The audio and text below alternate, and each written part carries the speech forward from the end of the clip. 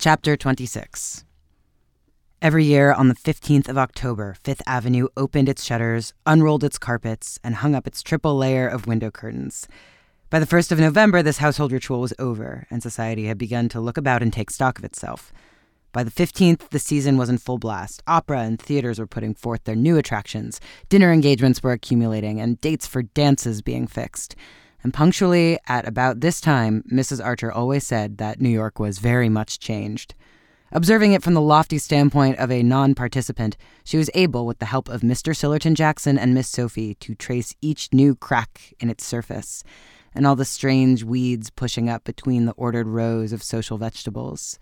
It had been one of the amusements of Archer's youth to wait for this annual pronouncement of his mother's, and to hear her enumerate the minute signs of disintegration that his careless gaze had overlooked. For New York, to Mrs. Archer's mind, never changed without changing for the worse, and in this view, Miss Sophie Jackson heartily concurred. Mr. Sillerton Jackson, as became a man of the world, suspended his judgment and listened with amused impartiality to the lamentations of the ladies. But even he never denied that New York had changed, and Newland Archer, in the winter of the second year of his marriage, was himself obliged to admit that if it had not actually changed, it was certainly changing. These points had been raised, as usual, at Mrs. Archer's Thanksgiving dinner. At the date when she was officially enjoined to give thanks for the blessings of the year, it was her habit to take a mournful though not embittered stock of her world, and wonder what there was to be thankful for. At any rate, not the state of society. Society, if it could be said to exist, was rather a spectacle on which to call down biblical imprecations. And in fact, everyone knew what the Reverend Dr. Ashmore meant when he chose a text from Jeremiah, chapter 2, verse 25, for his Thanksgiving sermon. Dr. Ashmore, the new rector of St. Matthew's, had been chosen because he was very advanced. His sermons were considered bold in thought and novel in language. When he fulminated against fashionable society, he always spoke of its trend. And to Mrs. Archer, it was terrifying and yet fascinating to feel herself part of a community that was trending. There's no doubt that Dr. Ashmore is right. There is a marked trend, she said, as if it were something visible and measurable, like a crack in a house.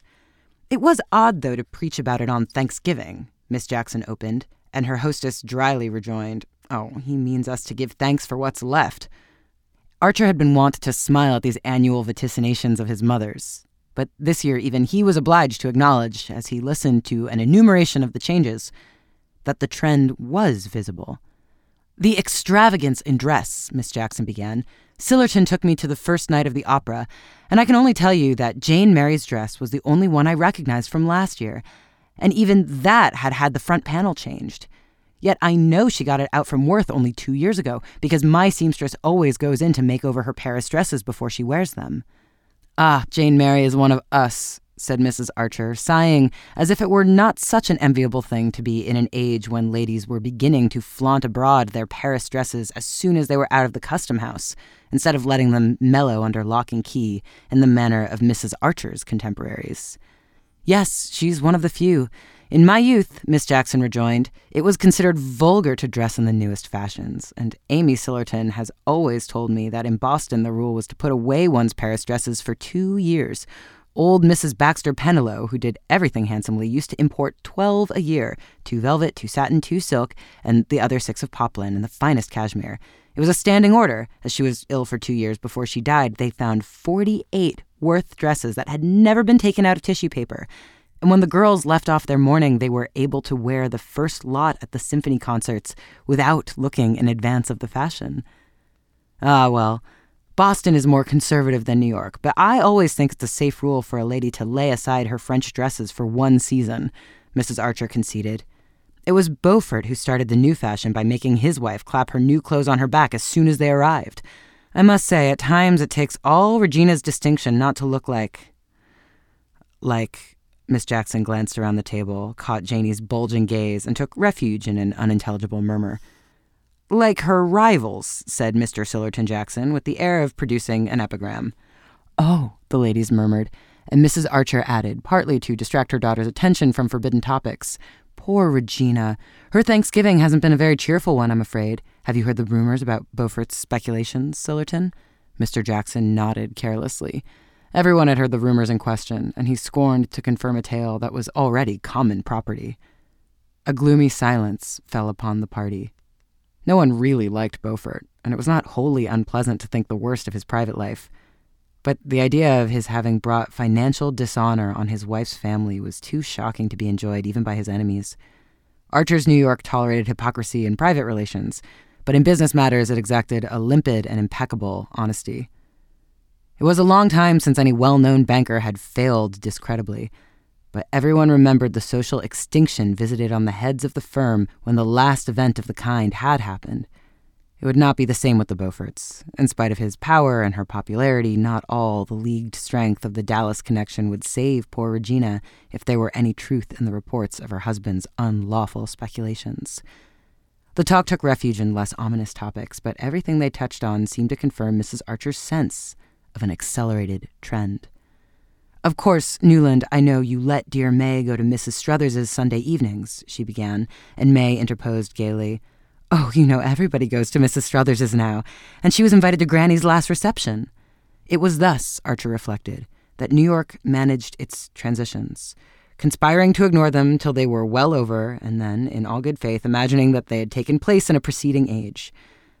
There was always a traitor in the Citadel, and after he, or generally she, had surrendered the keys, what was the use in pretending that it was impregnable? Once people had tasted of Mrs. Struthers' easy Sunday hospitality, they were not likely to sit at home remembering that her champagne was transmuted shoe polish. "I know, dear, I know," Mrs. Archer sighed. "Such things have to be, I suppose, as long as amusement is what people go out for. But I've never quite forgiven your cousin, Madame Olenska, for being the first person to countenance Mrs. Struthers." A sudden blush rose to young Mrs. Archer's face, and it surprised her husband as much as the other guests about the table. "Oh, Ellen," she murmured, much in the same accusing and yet depreciating tone in which her parents might have said, "Oh, the Blenkers." It was the note which the family had taken to sounding on the mention of the Countess Olenska's name, since she had surprised and inconvenienced them by remaining obdurate to her husband's advances. But on May's lips it gave food for thought, and Archer looked at her with a sense of strangeness that sometimes came over him when she was most in the tone of her environment. His mother, with less than her usual sensitiveness to atmosphere, still insisted, "I've always thought that people like the Countess Olenska, who have lived in aristocratic societies, ought to help us keep up our social distinctions instead of ignoring them." May's blush remained permanently vivid. It seemed to have a significance beyond that implied by the recognition of Madame Olenska's social bad faith. "I've no doubt we all seem alike to foreigners," said Miss Jackson tartly. "I don't think Ellen cares for society, but nobody knows exactly what she does care for," May continued, as if she had been groping for something noncommittal. "Ah, well," Mrs. Archer sighed again. Everybody knew that the Countess Olenska was no longer in the good graces of her family. Even her devoted champion, old Mrs. Manson Mingott, had been unable to defend her refusal to return to her husband. The Mingotts had not proclaimed their disapproval aloud, and their sense of solidarity was too strong. They had simply, as Mrs. Welland said, let poor Ellen find her own level, and that, mortifyingly and incomprehensibly, was in the dim depths where the Blenkers prevailed, and people who wrote celebrated their untidy rights. It was incredible, but it was a fact, that Ellen, in spite of all her opportunities and her privileges, had become simply bohemian. The fact enforced the contention that she had made a fatal mistake in not returning to Count Olenski. After all, a young woman's place was under her husband's roof, especially when she had left it in circumstances that, well, if one had cared to look into them. "Madame Olenska is a great favorite with the gentlemen," said Miss Sophie, with her air of wishing to put forth something conciliatory when she knew that she was planting a dart. "Ah, that's the danger that a young woman like Madame Olenska is always exposed to," Mrs. Archer mournfully agreed, and the ladies, on this conclusion, gathered up their trains to seek the carcel globes of the drawing-room, while Archer and Mr. Sillerton Jackson withdrew to the Gothic library. Once established before the grate, and consoling himself for the inadequacy of the dinner by the perfection of his cigar, Mr. Jackson became portentous and communicable. "If the Beaufort smash comes," he announced, "there are going to be disclosures." Archer raised his head quickly. He could never hear the name without the sharp vision of Beaufort's heavy figure, opulently furred and shod, advancing through the snow at Skuytercliff. There's bound to be, Mr. Jackson continued, the nastiest kind of a cleaning up. He hasn't spent all his money on Regina. Oh, well, that's discounted, isn't it? My belief is he'll pull out yet, said the young man, wanting to change the subject. Perhaps. I know he was to see some of the influential people today, of course, Mr. Jackson reluctantly conceded. It's to be hoped they can tide him over, this time anyhow.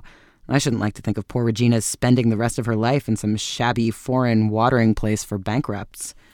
Archer said nothing. It seemed to him so natural, however tragic, that money ill-gotten should be cruelly expiated, that his mind, hardly lingering over Mrs. Beaufort's doom, wandered back to closer questions.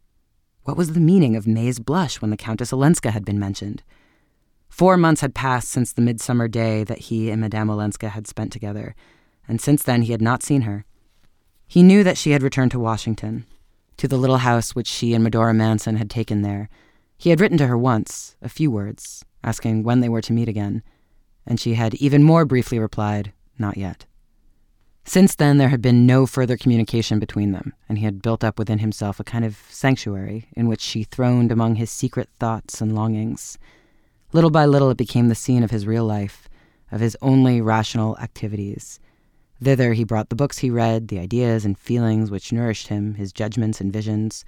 Outside of it, in the scene of his actual life, he moved with a growing sense of unreality and insufficiency, blundering against familiar prejudices and traditional points of view as an absent-minded man goes on bumping into the furniture of his own room. Absent. That was what he was. So absent from everything most densely real and near to those about him that it sometimes startled him to find they still imagined he was there. He became aware that Mr. Jackson was clearing his throat preparatory to further revelations. I don't know, of course, how far your wife's family are aware of what people say about Madame Olenska's refusal to accept her husband's latest offer. Archer was silent, and Mr. Jackson obliquely continued. It's a pity. It's certainly a pity that she refused it. A pity? In God's name, why? Mr. Jackson looked down his leg to the unwrinkled sock that joined it to a glossy pump. Well, to put it on the lowest ground, what's she going to live on now? Now? If Beaufort... Archer sprang up, his fist banging down on the black walnut edge of the writing table. The wells of the brass double inkstand danced in their sockets. What the devil do you mean, sir? Mr. Jackson, shifting himself slightly in his chair, turned a tranquil gaze on the young man's burning face. Well, I have it on pretty good authority, in fact, on old Catherine's herself, that the family reduced Countess Olenska's allowance considerably when she definitely refused to go back to her husband. And as, by this refusal, she also forfeits the money settled on her when she married, which Olenska was ready to make over to her if she returned. Why, what the devil do you mean, my dear boy, by asking me what I mean? Mr. Jackson good-humoredly retorted. Archer moved towards the mantelpiece and bent over to knock his ashes into the grate. I don't know anything of Madame Olenska's private affairs, but I don't need to be certain that what you insinuate... Oh, I don't. It's Lefferts, for one, Mr. Jackson interposed. Lefferts, who made love to her and got snubbed for it? Archer broke out contemptuously. Ah, did he? Snapped the other, as if this were exactly the fact he had been laying a trap for. He still sat sideways from the fire so that his hard old gaze held Archer's face as if in a spring of steel. Well, it's a pity she didn't go back before Beaufort's cropper, he repeated. If she goes now... And if he fails, it will only confirm the general impression, which isn't by any means peculiar to Lefferts, by the way. Oh, she won't go back now, less than ever. Archer had no sooner said it than he had once more the feeling that it was exactly what Mr. Jackson had been waiting for. The old man considered him attentively. That's your opinion, eh? Well, no doubt you know, but everybody will tell you that the few pennies Medora Manson has left are all in Beaufort's hands. And how the two women are to keep their heads above water unless he does, I can't imagine. Of course, Madame Olenska may still soften old Catherine, who's been the most exorably opposed to her staying, and old Catherine could make her any allowance she chooses. But we all know that she hates parting with good money, and the rest of the family have no particular interest in keeping Madame Olenska here. Archer was burning with an unveiling wrath. He was exactly in the state when a man is sure to do something stupid, knowing all the while that he's doing it. He saw that Mr. Jackson was instantly struck by the fact that Madame Olenska's difference with her grandmother and her other relations were not known to him, and that the old gentleman had drawn his own conclusions as to the reasons for Archer's exclusion from the family councils. This fact warned Archer to go warily, but the insinuations about Beaufort made him reckless. He was mindful, however, if not of his own danger, at least of the fact that Mr. Jackson was under his mother's roof and consequently his guest. Old New York scrupulously observed the etiquette of hospitality, and no discussion with a guest was ever allowed to degenerate into a disagreement. "Shall we go up and join my mother?" he suggested curtly as Mr. Jackson's last cone of ashes dropped into the brass ashtray at his elbow. On the drive homeward, May remained oddly silent. Through the darkness, he still felt enveloped in her menacing blush. What its menace meant he could not guess, but he was sufficiently warned by the fact that Madame Olenska's name had evoked it. They went upstairs, and he turned into the library. She usually followed him, but he heard her passing down the passage to her bedroom. "May!" he called out impatiently, and she came back with a slight glance of surprise at his tone. "This lamp is smoking again. I should think the servants might see that it's kept properly trimmed," he grumbled nervously. "I'm so sorry, it shan't happen again," she answered in the firm, bright tone that she had learned from her mother, and it exasperated Archer to feel that she was already beginning to humor him like a younger Mr. Welland. She bent over to lower the wick, and as the light struck up on her white shoulders and the clear curves of her face, he thought, how young she is. For what endless years this life will have to go on. He felt, with a kind of horror, his own strong youth and the bounding blood in his veins. "Look here," he said suddenly. "I may have to go to Washington for a few days. Soon. Next week, perhaps." Her hand remained on the key of the lamp as she turned to him slowly. The heat from its flame had brought back a glow to her face, but it paled as she looked up. "On business?" she asked, in a tone which implied there could be no other conceivable reason, and that she had put the question automatically, as if merely to finish his own sentence. "On business, naturally. There's a patent case coming up before the Supreme Court." He gave the name of the inventor and went on furnishing details with all Lawrence Lefferts's practiced glibness, while she listened attentively, saying at intervals, "Yes, I see." "The change will do you good," she said simply when he had finished. "And you must be sure to go and see Ellen," she added, looking him straight in the eye with her cloudless smile, and speaking in the tone she might have employed in urging him not to neglect some irksome family duty. It was the only word that passed between them on the subject, but in the code in which they had both been trained it meant, "Of course you understand that I know all that people have been saying about Ellen, and heartily sympathize with my family in their efforts to get her to return her to her husband. I also know that, for some reason you have not chosen to tell me, you have advised her against this course, which all the older men of the family as well as our grandmother agree in approving. And that is owing to your encouragement that Ellen defies us all, and exposes herself to the kind of criticism of which Mr. Sillerton Jackson probably gave you this evening, the hint that has made you so irritable. Hints have indeed not been wanting, but since you appear unwilling to take them from others, I offer you this one myself, in the only form in which well-bred people of our kind can communicate unpleasant things to each other, by letting you understand that I know you mean to see Ellen when you are in Washington, and are perhaps going there expressly for that purpose, and that, since you are sure to see her, I wish you to do so with my full and explicit approval, and to take the opportunity of letting her know what the course of conduct you have encouraged her in is likely to lead to." Her hand was still on the key of the lamp when the last word of this mute message reached him. She turned the wick down, lifted off the globe, and breathed on the sulky flame. "They smell less if one blows them out," she explained with her bright housekeeping air. On the threshold, she turned and paused for his kiss. Phoebe Reads a Mystery is recorded in the studios of North Carolina Public Radio, WUNC.